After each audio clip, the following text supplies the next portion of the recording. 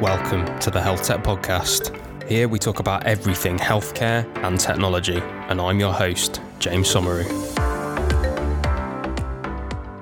Hey everybody, my guest today is Dr Ally Jaffee, and we are talking about mental health and technology. So Ally is a doctor, a patient, and a founder, and that's why this interview is so good. So Ally is really open with us on this episode, and I'm incredibly grateful to her for being so open. She talks about her own mental health journey, being diagnosed with depression, generalized anxiety disorder, having panic attacks, and having a long time diagnosed with clinical depression. But she talks about what helped her out of that clinical depression. And interestingly, we talk about antidepressants on here, and we talk about drug therapies. And whilst quite often on this podcast, I think we might denigrate, for want of a better word, drug therapies for what we believe is right in technology and what technology can do, there is clearly a place for drug therapies in the right way, and we talk about that here. So despite Ally being somewhat of an evangelist of technology,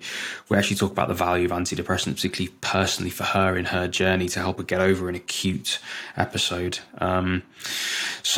We talk about that. We talk about some of the technologies that Ally is involved with, particularly around facilitating human-to-human interaction, and that being a place where mental health technology solutions can play a huge part, because actually she talks about education, she talks about this interaction piece, but she also talks about management and prediction being these three areas where technology can actually make a huge difference in mental health. The first two, education and social interaction, really being places where the business models are quite favorable, in that there are lots and lots and lots of companies that can do lots and lots of things in those two areas. And actually that's more involved in like a prevention space, or as she refers to it, daily coping strategies. And actually, as we start to really think about health tech and where health tech is going to make impact, prevention and these daily coping strategies are areas where we can keep people away from mental health services by keeping them mentally fit and by keeping them mentally healthy. So really important areas to cover. We talk about Ally's journey a bit as a founder, as well as a founder of NutriTank. NutriTank being a think tank for nutrition, and obviously nutrition through the microbiome linked very much to mental health, not least the microbiome affecting how drugs are metabolized, but also quite literally affecting our mood, and lots of research going on there. We talked about that with Thomas last time in a few episodes ago on this podcast. So loads in this one about mental health and technology. So I hope you enjoy it. So Ally, welcome to the Health Tech podcast. How are you doing? I'm doing really well, thanks. I'm loving that I've got a day off on a Friday. So all is good with me. How are you, James? How's your tennis? I'm all right. My tennis is good. Got a win. Got 2 wins last week. Will we see you at Wimbledon this year? There's this interesting time of life that passes you where you think, I might actually no longer make it as a professional sports player. I might not actually get scouted to play in that football team. I might not actually play at a Grand Slam or even an ATP tournament or even a Challenger Tour tournament. That time has definitely passed me. So I'm now accepting that I might not reach tour level, but nonetheless, that does not curb my enthusiasm nor my competitive nature at playing Division 1 or Division 2 Woking League tennis, where I do go full pelt. And I do, I literally, I understand your reaction. It is a really high level of tennis. That's mega. Mm-hmm. Yeah. So it's still enjoyable. It's still enjoyable for me. So I might not play at Roland Garros, or Wimbledon, or indeed any of the Grand Slams. But as I say, I enjoy myself when I go to Godalming Tennis Club and knock out a couple of sets. So I'm appreciative of where I am. Never say never. Never say never. You may not be a spring chicken anymore, but who knows? Maybe a new league will open up. Well, exactly. I could still get onto that Masters tour. And then there's always golf. Yeah. Oh, there's always golf. No, you're right. I live in Surrey, right? So there is always golf. There is always golf. And that's for any age. That doesn't exclude, because my 65-year-old father, wow. Yeah. Yeah, exactly. Good on him. Exactly. I've had 3 golf lessons, so I am accepting that I'm in the golf phase of my life. But I need these sports breaks. Like what we do as founders and as company builders and as content creators, you're on the treadmill a lot. You know, you need these kind of. That's why I like tennis, actually. And I know we're going to talk about food, mood, and mental health and tech, but I love tennis here because there is absolutely no physical way.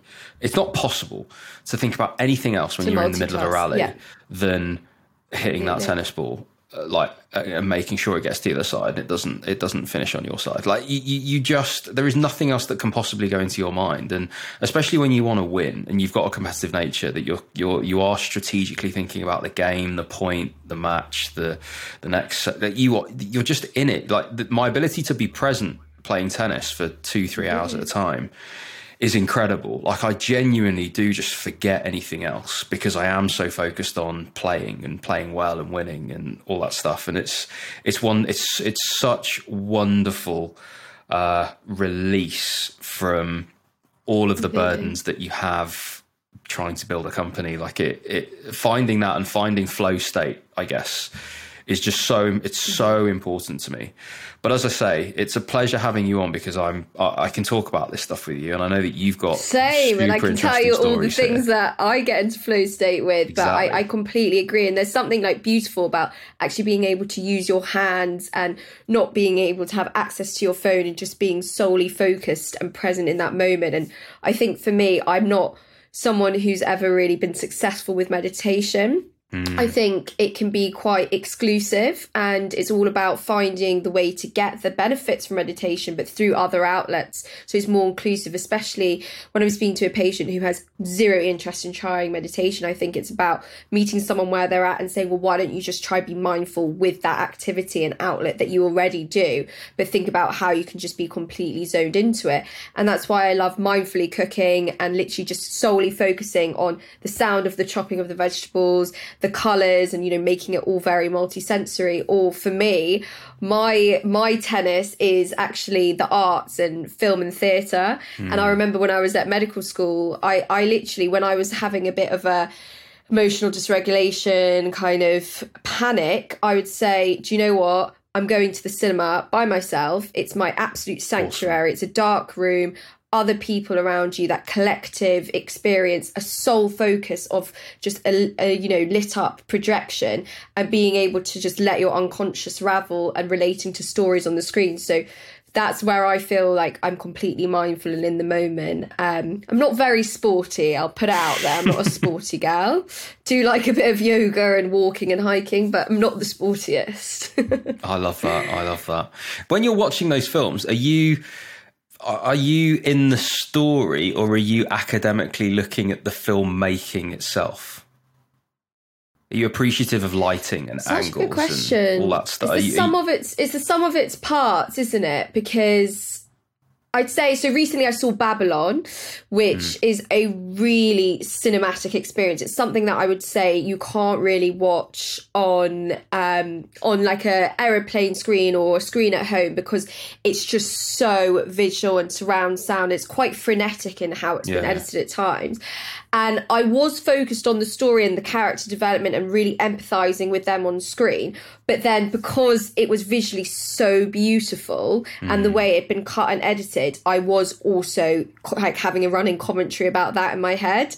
And it comes in different phases, and sometimes you only think about it on reflection after, or you're thinking about it in that moment, like, wow, these colours and the way, that shot has been done. I'm loving it. So a bit of both.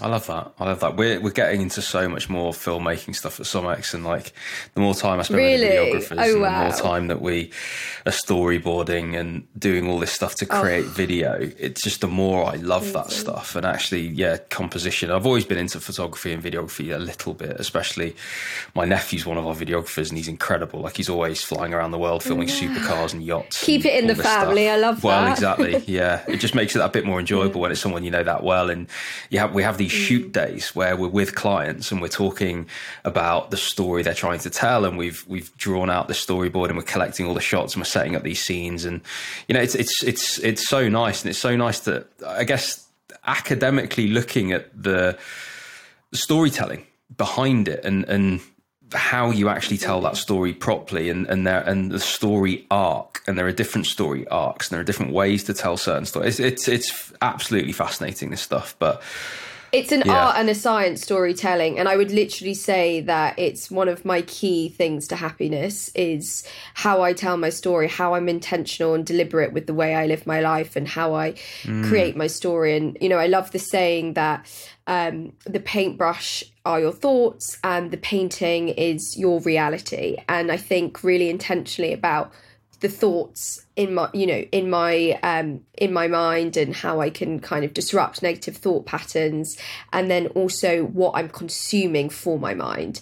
Because for me, which I'll talk about, when my mental health was at its lowest, in my recovery was very intentional about the things that I consumed, from nourishment, from nutrition, from moving my body, from social connection, but actually from the stories that I was letting get into my mind. And I then really made an active effort to always have inspiring stories and creativity as a key kind of tenet for my mental health, which is why I love TED Talks, I love LinkedIn, I read so much nonfiction, because I think that is one of the best ways to really connect with people and realise that we're all human, we're all capable of so much, and we've all had setbacks, experienced adversity. But let me hear from brilliant founders or brilliant actors who have gone through things and what their short-term and long-term strategies are to improve. And I think it's a wonderful collective thing that we have. I love that. So that's a bit of a window into your story, but let's start at the beginning. So why don't you tell us what makes you you? Tell us your story. So I am a junior doctor, and I'm also someone who loves creativity and fashion and the arts. I'm always dressed in colour, and it's how I express myself. And I've really got to know myself over the last 4 years, really since I had a huge breakdown within my mental health. That was when I'd say I started flourishing and thriving, once I'd actually come out the other side of that. And I think I almost was living life in a way that I couldn't be fully fulfilled up until that point. So when people say, what's your biggest achievement? And they follow me on socials and they see kind of academically and professionally what I've done, I actually say my biggest achievement is getting to know myself and how I can keep my mental health stable. Because there was a time where I didn't want to live, let alone qualify from medical school and be a doctor. And so my story kind of starts, I guess, when I went to medical school. I had taken a gap year and was already really passionate about holistic healthcare, food systems, and the cultural aspects of food. I'd done some traveling and also been exposed to the science, the nutritional science in Australia and America, which are far ahead of the game for us, compared to us in the UK in terms of preventative medicine and proactive healthcare. So I became really intrigued by that. And at medical school very early on, that's when I realised I wanted to be part of a systems change, especially within the UK healthcare system, and making it more around holistic healthcare and preventative medicine. And that's when I founded NutriTank, and I co-founded it with a fellow medical student. And we were very frustrated by the fact that first-line management for every chronic condition, according to the NICE guidelines, is offer patients diet and lifestyle. Yet what we were being taught and what we were witnessing in practice and the application on the wards is that people just jump straight to the pharmacological intervention, healthcare professionals do. And that's no fault of their own. That comes from the system not equipping them with the tools and understanding to be able to have meaningful conversations with patients about the theory of nutrition and lifestyle and its application. Because people assume it's just very pseudoscience-y and woolly and airy-fairy, but actually we've got surplus of evidence now around the importance of nutrition to not only prevent chronic disease, but also manage the symptoms of chronic disease and put it in remission once it's onset.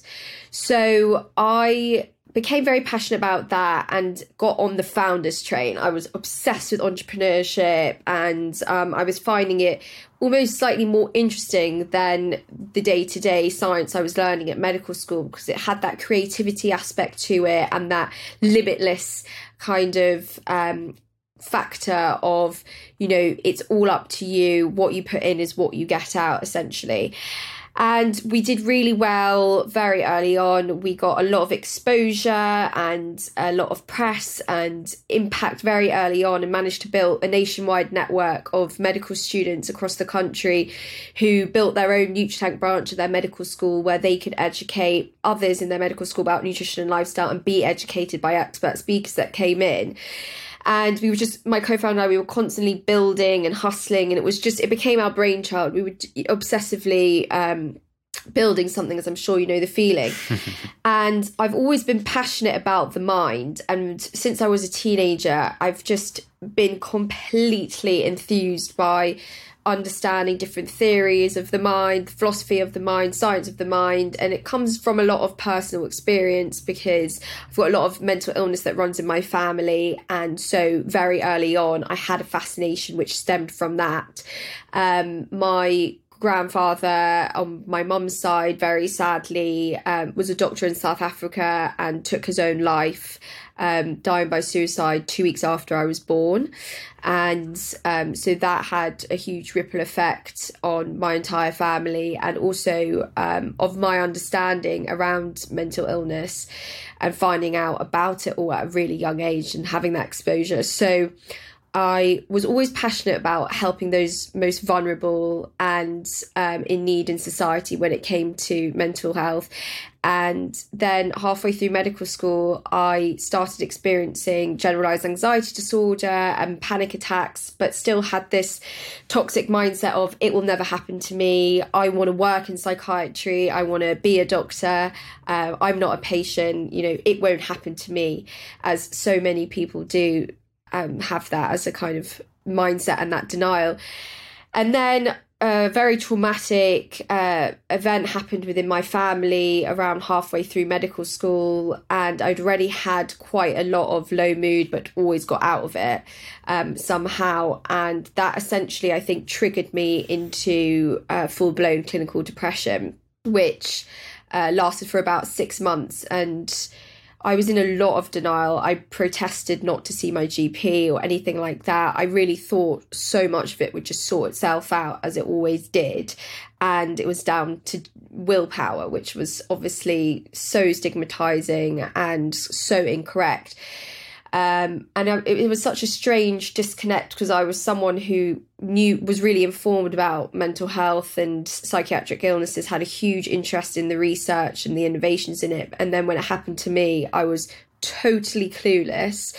And so it took me a long time to get help. And then when I finally did, I'd say that's when this passion for holistic mental health really started. And I use the analogy of drowning out at sea. So if you can imagine yourself drowning, your head is literally below the water. You can barely lift it up to gasp for air. When I saw my GP, and she aided me with the important psychoeducation and put me on antidepressants, they really allowed me to get my head above the water and become physiologically recalibrated and reattuned, and really just be able to do the basics, because up until that point, I wasn't sleeping, my appetite had vanished, and I wasn't even able to wash my hair, make my own breakfast, construct an email or text message, the absolute basics. So seeing a clinician and going on antidepressants, which really did work for me, and this is to say that this is my analogy for my recovery, might not work for you. I was able to physiologically recalibrate, and in terms of Maslow's hierarchy of needs, I was able to honour the basic needs.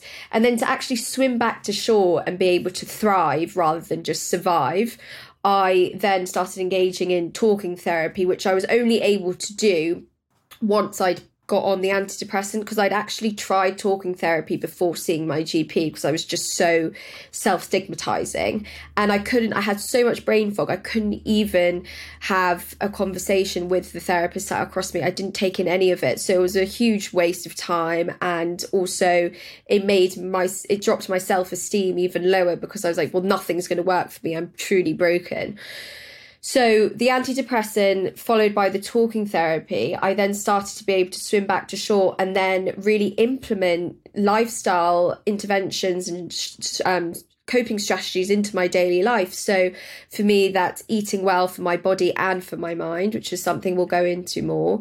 Moving my body, I enjoy yoga and walking. I'm not too sporty, but for me, I love being out in nature, walking my dog.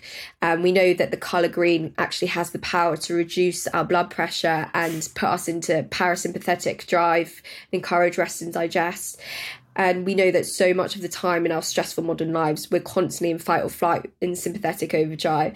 And by getting my social connections back, which I had really withdrawn from during my time of being really depressed, and then choosing deliberately and intentionally and consciously what information I consumed, who I followed on social media, what I was putting into my mind from a nourishment point of view, and making sure that I was only keeping positive relationships, having boundaries and consuming inspiring stories, and giving myself time for creativity, which is something that is so important to me. That was all the things that got me back to shore and back to land to actually carry on with life when I thought I wouldn't be able to. And so to me, that's my kind of story and where my passion arose from, holistic mental health. And since then, I really like seeing what things are out there in the space of startups and mental health tech platforms, and how many of these can support a lot of people in their everyday lives with their mental health without having to go into the four walls of a hospital. And that's why I think kind of what we call civil science and things that we can do in our day-to-day lives is so important, and where so much of tech and healthcare innovation can come into play. It's a heck of a story, and thanks so much for sharing it, especially, some incredibly personal elements there. And it makes me think about quite a lot, actually.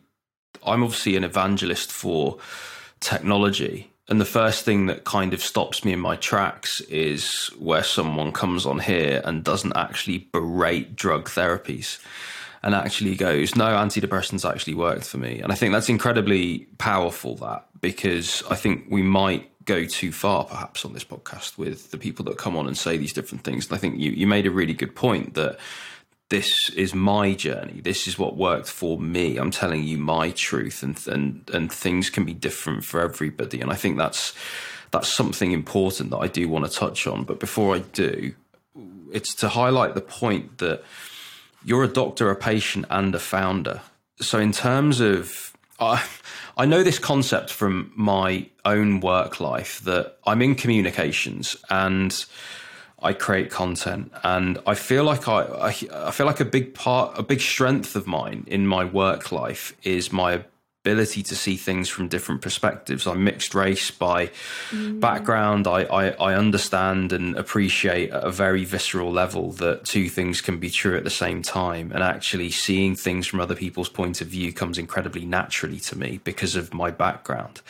And I've spent so much time in different areas of healthcare, from being a clinician to the managerial side, to entrepreneurship, to accelerators, to policy, to this, to that. I've seen healthcare from so many different vantage points that it gives me the strength in communications, because I have this kind of often burden of empathy that actually, if I wasn't so empathic about different areas, then, I might back one side of an argument incredibly more powerfully, and I might actually have stronger opinions and things. But I find myself having quite a lot of empathy for different sides. But I do feel that's a communication superpower, because in order to generate messages for different sides of an argument, you've got to understand people's customers, you've got to understand people's audiences, and I feel like I can do that really well. I think your story highlights that you have seen the issue of mental health from certainly the doctor and patient side, but the way that you think about mental health, you can also think about it because you're a founder. And yes, you're a founder in NutriTank. And yes, that's more of a food scenario, but actually food and mood incredibly linked, as we've talked about many times before, and how that all links together. So you're seeing this world from doctor, patient, and founder. You're seeing that from three incredibly powerful different vantage points there. And I suppose if I am to put this into a question, it's to help me understand how you see technology in mental health, and perhaps to touch on this element of drug therapies actually worked for me. And let's not count them out. Let's not see technology as a holy grail, but perhaps part of many different things that can work. And is this all individual? I don't know. But I don't know. Can you reflect on that for me? Absolutely. So I guess in short, it all comes down to my belief in holistic mental health, and not saying that any one thing is the panacea or silver bullet. And also there is no one size fits all. So of course we are moving into this personalized medicine space. And that's why I think it's so important to always have the caveat of this worked for me, it may not work for you. However, I can tell you about the bird's eye view that I have as a clinician and founder of what I'm seeing out there, and you may want to try it and see if it works for you. So I would say from the drug therapy point of view, we have no idea how antidepressants work. I was recently at a brilliant symposium at Barts in the London, and it was a whole afternoon for psychiatric trainees with brilliant speakers who had totally different views on antidepressants. One of them was Professor Joanna Moncrief, who recently wrote that huge paper that said the serotonin theory for antidepressants is completely false and all of that. And that came out in the press in 2022. And that really blew out a lot of assumptions and hypotheses, but also a lot of people still didn't agree with what she was saying. And, you know, as every academic paper is, pros and cons, nuances and critical analysis and all of that. But my point being is, yes, we don't know how antidepressants work, but we still know that it works for, you know, almost 40 to 50% of the population. And we don't know how they work, but if it is something you can do and give important psychoeducation alongside movement as medicine and food and nutrition and all of that, then you can't eliminate it. And we shouldn't be stigmatizing medication as well. I think it's also nuanced, and we've seen content creators like Dr. Alex George, who does lots for the government on young people's mental health. He did the Post Your Pill campaign, trying to destigmatize taking medication. Now, do I think that's a positive? I think it's completely nuanced. I think we shouldn't be carrying shame and stigma when it comes to medication, but we also should try and avoid glamorizing it. And whilst we want to normalize it, we also want to say it's still only one piece of the puzzle, and please don't become reliant on it that is your fix it all, because we have a horrible paradigm in modern medicine and Western medicine, which was why there was such impetus for me to co-found NutriTank, where we have this, it's a pill for every ill. You know, Western medicine has literally produced this reductionist and reactive approach when it comes to chronic illnesses, where we can think of 1 million pills to cure all ills. And I just think you have to always think of it as one piece of the puzzle. So whilst I think it's great, post your pill, don't stigmatize yourself about medication, I still say it is really one piece of recovery and overall good health. And it's just so important to have those caveats in the conversation, because otherwise people will just, you know, think straight away, I'm not doing well, doc, prescribe me antibiotics, doc, prescribe me a pill. And people get so demanding and so fixed on the pill that it will completely be their cure-it-all, and lose sight of what they can do to empower themselves. So I think it's such a mixed conversation when it comes to drug therapy. I think it's also incredibly nuanced when we talk about the horrible side effects and withdrawal effects when it comes to drug therapy, and why it's so important to have informed consent when you're talking to your patients about putting them on a medication, is that it might be helping one aspect, but in the whole world of medicine, we've got this risk versus benefit principle that we really need to abide by. Yes, it's going to bring you some benefit, but please know, when I'm starting you on this antipsychotic, for your schizophrenia, for, your psychosis, whatever, it will unfortunately probably have a huge burden on your metabolic system.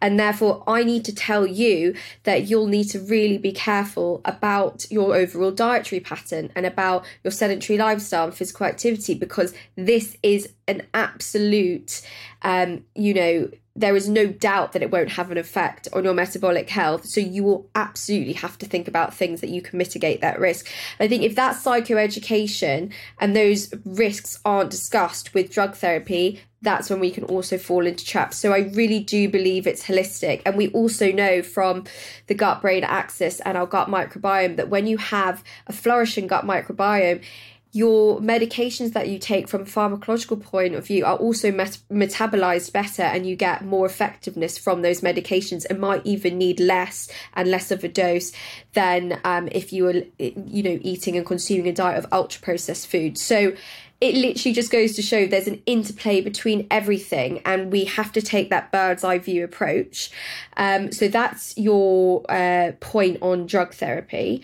Your second part of the question was about technology. In the same way that I think most things are nuanced and a lot of things are neutral, I think the same thing about tech and the time and the place for it based on where you're at in your mental state. So I think you can separate it into different categories. So the educational aspect that tech provides is probably one of my favourites. And that's because I'm obsessed with storytelling. And my love of film really comes from the fact that for me, when I see someone else's story on the screen, when I read it in a non-fiction book, listen to a TED talk, that's when I feel that I have a deeper sense of self-compassion, and I also can relate to points in the story and think about how I can apply it to my own life. And also I feel a bit less shame, less loneliness, that I think, okay, there are other people out there experiencing something similar to what I've experienced in terms of hardships and adversity. So I think the way that tech can be used to tell stories, whether it's platforms like YouTube and other social media platforms, is incredibly powerful. And a company that I'm doing some work with at the moment that I'd love to shout out is a new startup called Jack, Just Ask a Question. And what they're doing is they're building an entire digital mental health platform based on asking experts and experts by experience in the world of mental health around different questions. So they record using wonderful videographers, people's stories, and then through AI they have questions that you can select. And so you can say to someone like Alistair Campbell, or they've got loads of famous athletes on there, what was getting your diagnosis of bipolar like? What was it like starting antidepressants? What was it like telling your family? And you click on that question, and then someone, the human form, literally gives you their answer, and you have almost a conversation with them. And it's so human. And the fact that we can get that from technology, when, it's people are arguing at the moment that it's becoming way less human. We're having avatars and all these different kind of things that essentially take away that human aspect. I think it's a powerful thing, technology. However, I think consumption of technology needs to be regulated, and also you need to be in touch with yourself depending on your mental state on how you use technology. Because when I was unwell, for instance, I didn't want to see anyone's successes. I didn't want to see anyone going through anything because everything was triggering, and I couldn't even maintain my social connections through replying to a text. So I just think it's important to really check in where you're at and be careful of what content you're going to engage with based on your own mental state. I also think, what we're seeing with certain mental health startups in terms of digital biomarkers, and how certain mental health companies are now actually using tools within their platforms, like looking at speed of typing, looking at voice note recognition to actually detect people who are becoming anxious, who are becoming low in mood based on their own kind of digital biomarker fingerprint. And I think that's really powerful, because so much of the time mental health is so intangible, and we're using scales like Edinburgh Warwick and all other wellbeing scales that are used in general practice and psychiatry to really get an understanding of where that person is. But once again, it's a snapshot. So that data is actually going to be quite limited. Whereas what you can do in a digital mental health platform is be able to have a complete graph of someone's overall month. And they're doing that really well with bipolar. So they're doing that with bipolar digital mood trackers. So people can actually predict when they're becoming a bit manic, and it helps their loved ones so much, especially when their loved ones are part of the process with their safety plan, when they fall into the depths of depression with their bipolar and become suicidal in thought. So honestly, I do think tech can be one of the most powerful adjuncts to helping predict acute mental health relapses and things like that. But it's to be mindful that when you're in the throes of it acutely, you may want to be really mindful of how much you're using tech. So when you said there were three, is that education, biomarkers and prediction? Is that what you're saying? I think education, interaction to get social connections, because obviously, like you and I now, we're using tech to do so. And then obviously management and prediction when it comes to clinical mental illness. Got it. Yeah, those would be my three. And I think tech gets a bad name, doesn't it, when it comes to facilitating that social connection versus destroying that social connection. And I think as someone that, I game a bit, so I'm on my PlayStation, but I speak to so many of my friends when I do that.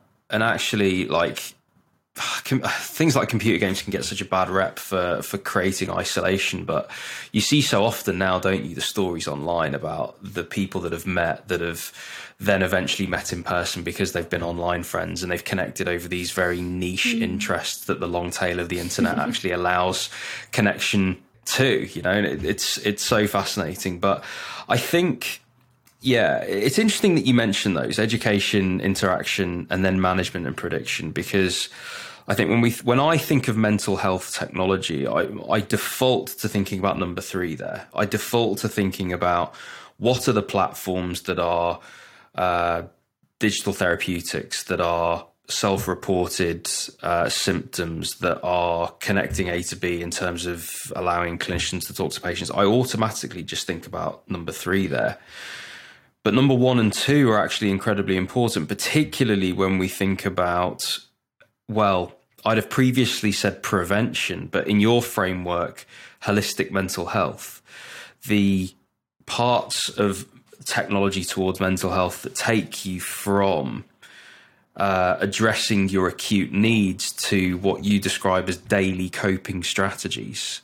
It's actually one and two there that are incredibly important. Mental fitness is a term that I've heard, or propping up your mental health is another one, right? I think because it's maintenance. Its maintenance is so important. Right. Absolutely. And I think health tech actually has to move in its definition and what we consider what we're actually part of here to this stuff far more, that actually talking about prevention as this really separate entity to diagnosis and treatment. Actually, if we have the right ambition for health tech, is it not that all of this should be done now? And actually prevention becomes far more important. And yes, there's obviously going to be acute things that need solving.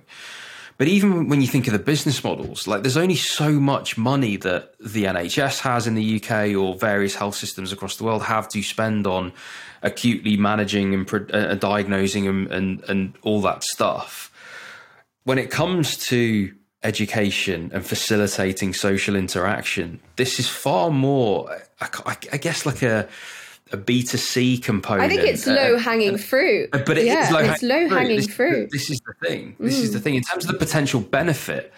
And I don't know whether in health tech we might be just a bit a bit too prim and proper, that we think we're B2B here, we're big numbers, we're business to business, and we need to create these things that can be bought at scale and enterprise and all those things. And I guess you're very much in this world because you straddle it in terms of the content you create and all that sort of stuff, that you're far more, I guess, on that.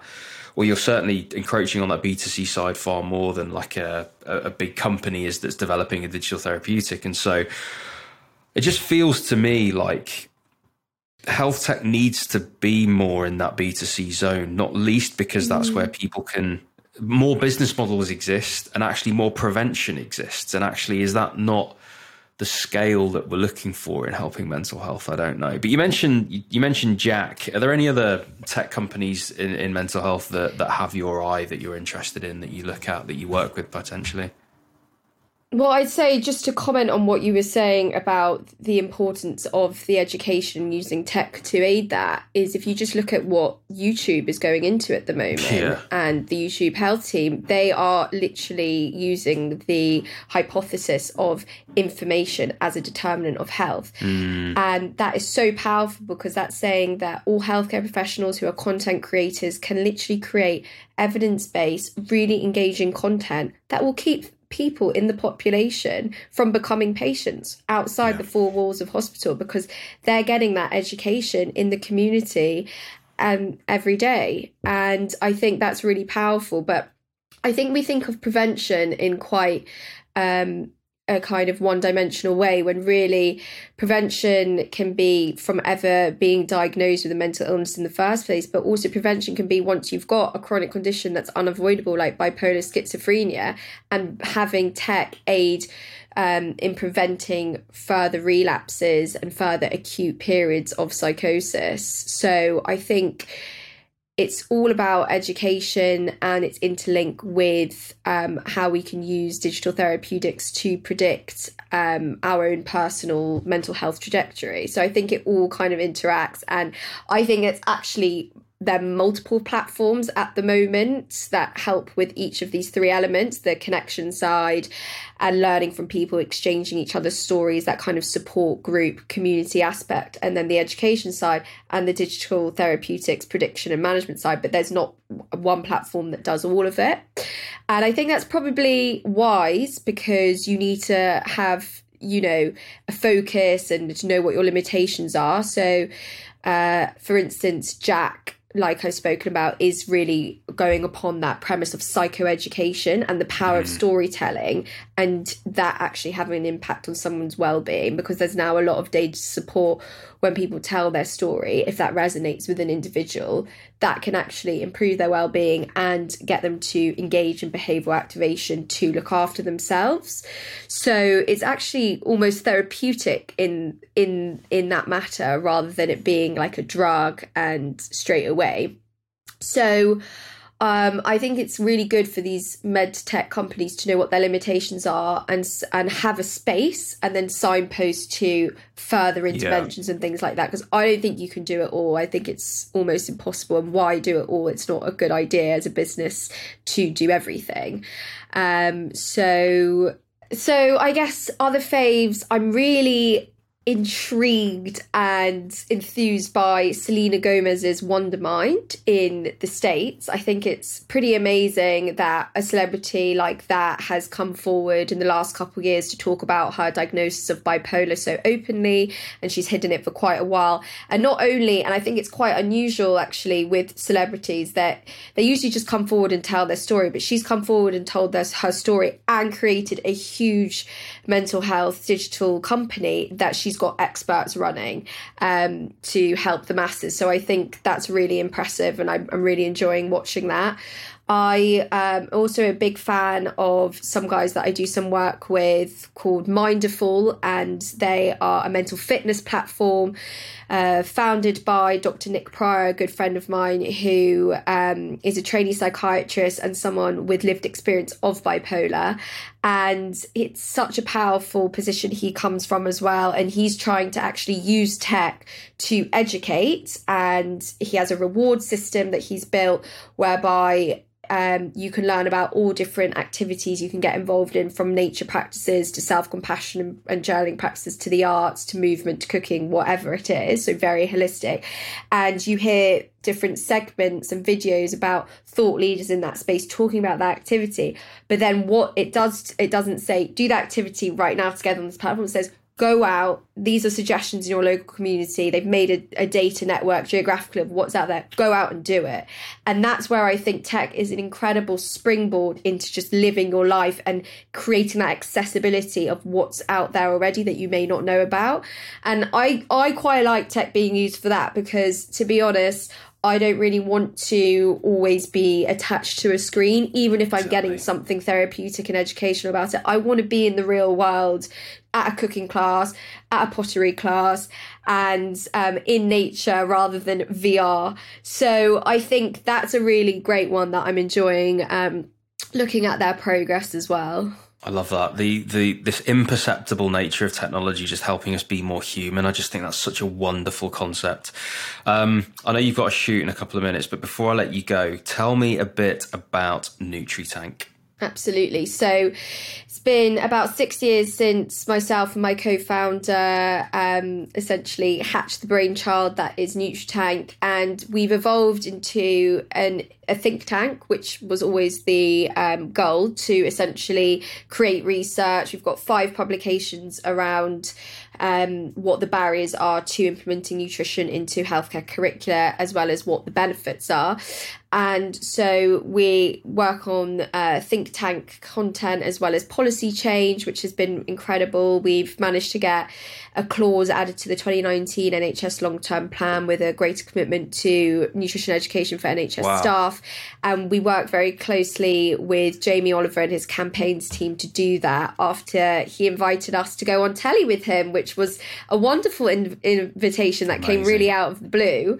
So NutriTank exists as a think tank, but also it's a community network. So we've built a nationwide network of healthcare professionals and healthcare students to meet one another and feel like, oh, I'm not the black sheep thinking about this kind of medicine and people think I'm crazy and it's a pseudoscience world. They meet each other online. We've got a digital community platform that we host on Mighty Networks, where all our conferences, webinars, all our content is uploaded on there.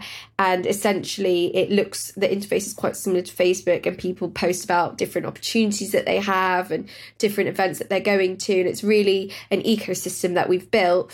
And it's been an absolute privilege to have been, so kind of key to this movement in the UK around nutrition education. And it's really exciting. We've actually been invited to be part of the 75th anniversary NHS memorabilia book to talk about our work with NutriTank and how we've innovated the healthcare education system in that sense. So, it's been very privileging and rewarding to have been able to make real impact in a short space of time over the last 6 years. And that's NutriTank.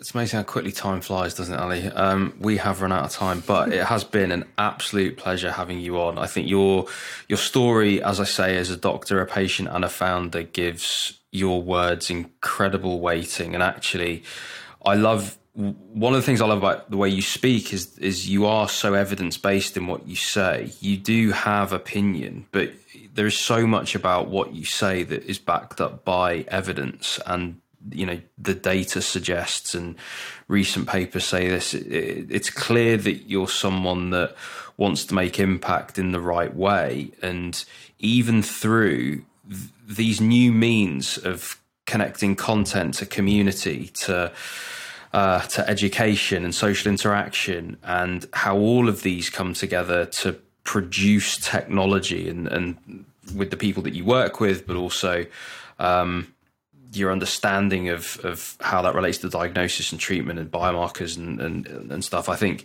the amount of impact that you can make, particularly as you're going through as a doctor, and becoming influential in that regard, as well as everything you're doing in content, I think a force to be reckoned with in future, I think, Ali, if not already. Oh, James.